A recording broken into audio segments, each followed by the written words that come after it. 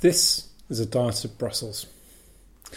What's the impact of the recent Danish referendum on opt-outs from parts of the EU? The Danish case is one that we haven't talked about so much on this podcast, but in some ways the country is probably the closest equivalent to the UK that we have amongst the other member states.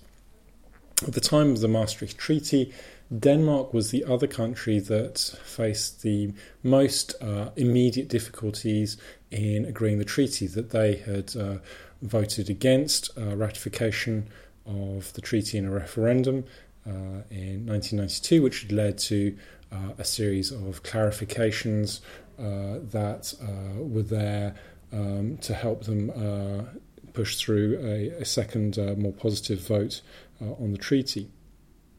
Now, those clarifications were highly exceptional, and as we've discussed before, they're not a model in of itself for the UK to follow, at least.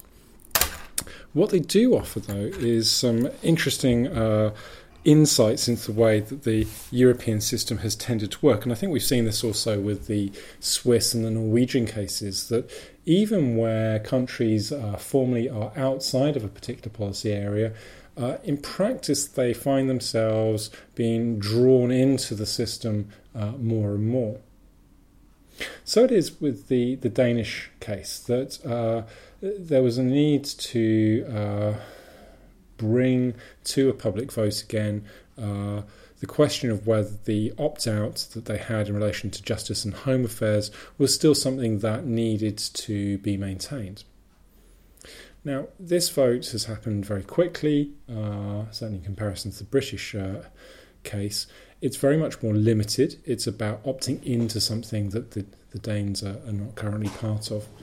And also, because of the nature of the issue, it's much more shaped by specific concerns.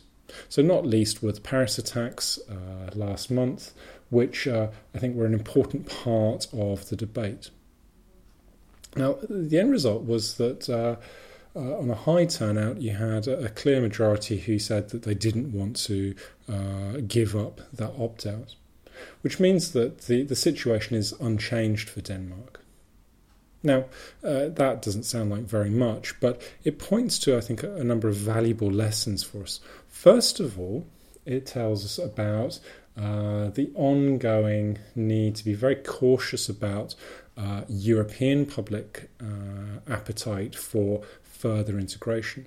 We tend to think about the UK as some kind of exceptional case, but actually, in all the cases where countries have been asked to join something that they're not part of, with the exception of treaty reforms, you've seen a fairly consistent pattern of saying, well, no, that's not something we want to do. We saw it with the Danes and the single currency. We've seen it with Sweden.